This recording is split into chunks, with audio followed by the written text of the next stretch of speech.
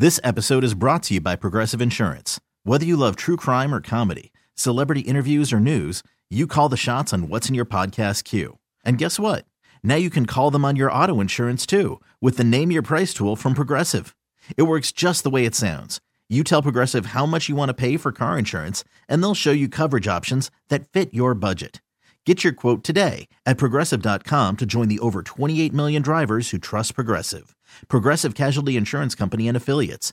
Price and coverage match limited by state law. We're 3 days from the Eagles' second game of the season as they visit the Atlanta Falcons in Sunday Night Football. It's the first time that they're going to be playing in that new dome down in Atlanta, that big, fancy, shiny new dome. And with that comes some preparation that the Eagles need to do. I got the voice of the Eagles, Merrill Reese, joining me as he does every weekday morning. Merrill, good morning. What is the Eagles' preparation and what's their plan for handling all that dome noise?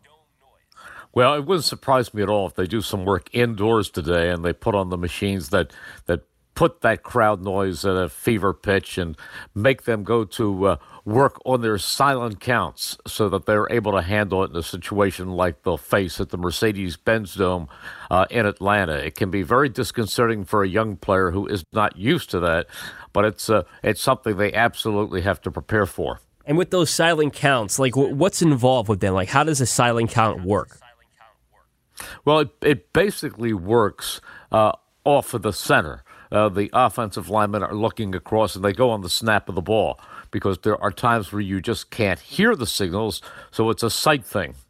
You know, Merrill, one of the hot topics yesterday in the press availabilities for the Birds was the success that they've had against the Falcons the past 3 seasons under Doug Peterson. They're 3-0. They beat him in 2016 in the regular season. They beat him in that great playoff game at the Link, and then they beat him in the opener last year. Why have they had so much success against Matt Ryan and the Falcons? That's a very, very interesting point. I think as I go over those games, one of the things that they have been very good at is keeping Julio Jones, one of the most dangerous receivers in football, out of the end zone for the most part. They know that he's going to get his 5, 6, 7 catches, but they have been able to contain him. They've kept him away from the long passes. They've kept him away from the end zone. And, of course, there have been several dramatic moments where, especially in that playoff game where they stopped him at the very end and did not let him get into the end zone. But they've basically kept him from scoring and hurting him with the long ball. How do you anticipate Jim Schwartz covering Jones this time around? This time around, they have so many corners, Merrill, that play a lot of time. Russell Douglas, Cindy Jones, Avonte Maddox, the other guy, Ronald Darby. So, how do you anticipate them handling Jones? Well, it's always a combination. You need the good coverage, but I've always found, and I think Jim would be the first to tell you, that a lot of it has to do with the pass rush. If any quarterback has enough time, he can get a receiver open. But if they put the heat on Matt Ryan, if they come at him time and time again, I think it's going to make a big difference. And that's what's always helped. If you get a prolific pass rush on that quarterback, the corners can play the receivers and keep them pretty much in check. Again, you're talking about some very, very talented receivers. When you're talking about Julio Jones, not just Jones, they have Mohamed Sanu, who wears number 12. Jones is number 11.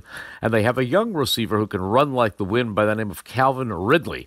They have to be very aware of those three, and I know they are, but it all begins with the pass rush. And the Falcons are going to be, as we discussed earlier this week, they're not going to be too thrilled going into Sunday night because of how they lost to the Vikings last week. Merrill, why is it foolish, considering last week's score against Minnesota and the recent success the Eagles have had against the Falcons, to think that this game is money in the bank for the Birds? Well, it is because Atlanta is a good team. And Doug said that yesterday. He said, you look at the Vikings game, and that's not who the Atlanta Falcons are. The Atlanta Falcons are a very good team. They're a very well-coached team. They're a team that should get to the playoffs. You have to respect their talent. So don't look at the Vikings game and say, well, the Eagles should be able to run over them. The only thing is, I think that the Falcons have shown a weakness so far against the run. If you look at the Vikings game, the Vikings only threw the ball 10 times. They pounded away, and I would think the Eagles will have to emphasize the running game once again. Oh, that is certainly the case. But at the same time, we know that they had that dynamic connection last week between Carson Wentz and Deshaun Jackson. While they may focus a little bit more on the run, it'd be hard to believe that they would go away from that, considering the success they had against the Redskins. But Merrill, I'm fascinated about how quickly Carson Wentz and Deshaun Jackson built that instant connection when that was the first game that they ever played together. How are they able to forge such a great chemistry with so little experience playing on the same team? Well, number one, you're talking about two great talents, a great arm in Carson Wentz and a great receiver in Deshaun Jackson. I think there was a statistic that shows that at 32 years old, somehow, I don't know how they measure it, but last week he was measured as the third fastest player in the National Football League. That is amazing. So he has the great speed to get out there.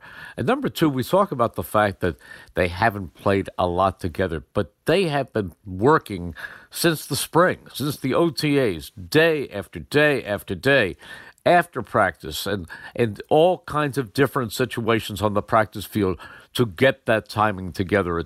Yes, they did not have the game action together. They did in the scrimmages, but they have worked on their timing constantly throughout the spring and summer. And focusing on the Eagles' offense still, there's going to be bumps in the road. You don't go a 16-game season smooth sailing. And these guys are human, despite the fact that they have the team's best interest in mind. Do you think it's possible with all these playmakers on the roster on offense that some guys may get discouraged if there's a long stretch or period of time to where they don't touch the ball or don't see the ball from Wentz? I honestly don't, because if you look at the game last week, he distributed the ball a lot. I mean, everybody got involved in it.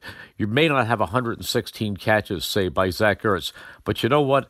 These guys are after one thing, and that's wins. To have a season where you build upon win after win after win and get ultimately where you want to go. Winning cures a lot of stuff. You're not worrying about individual stats as much as you're worrying about team success, and this is a very unselfish team. Well, Merrill, tomorrow morning we'll get your keys to that success for week 2, your keys to the game. Look forward to it every week. Thanks for the time, and we'll talk to you tomorrow. Thanks, Dave. Voice of the Eagles, Merrill Reese. You could spend the weekend doing the same old whatever, or you could conquer the weekend in the all-new Hyundai Santa Fe. Visit HyundaiUSA.com for more details. Hyundai, there's joy in every journey.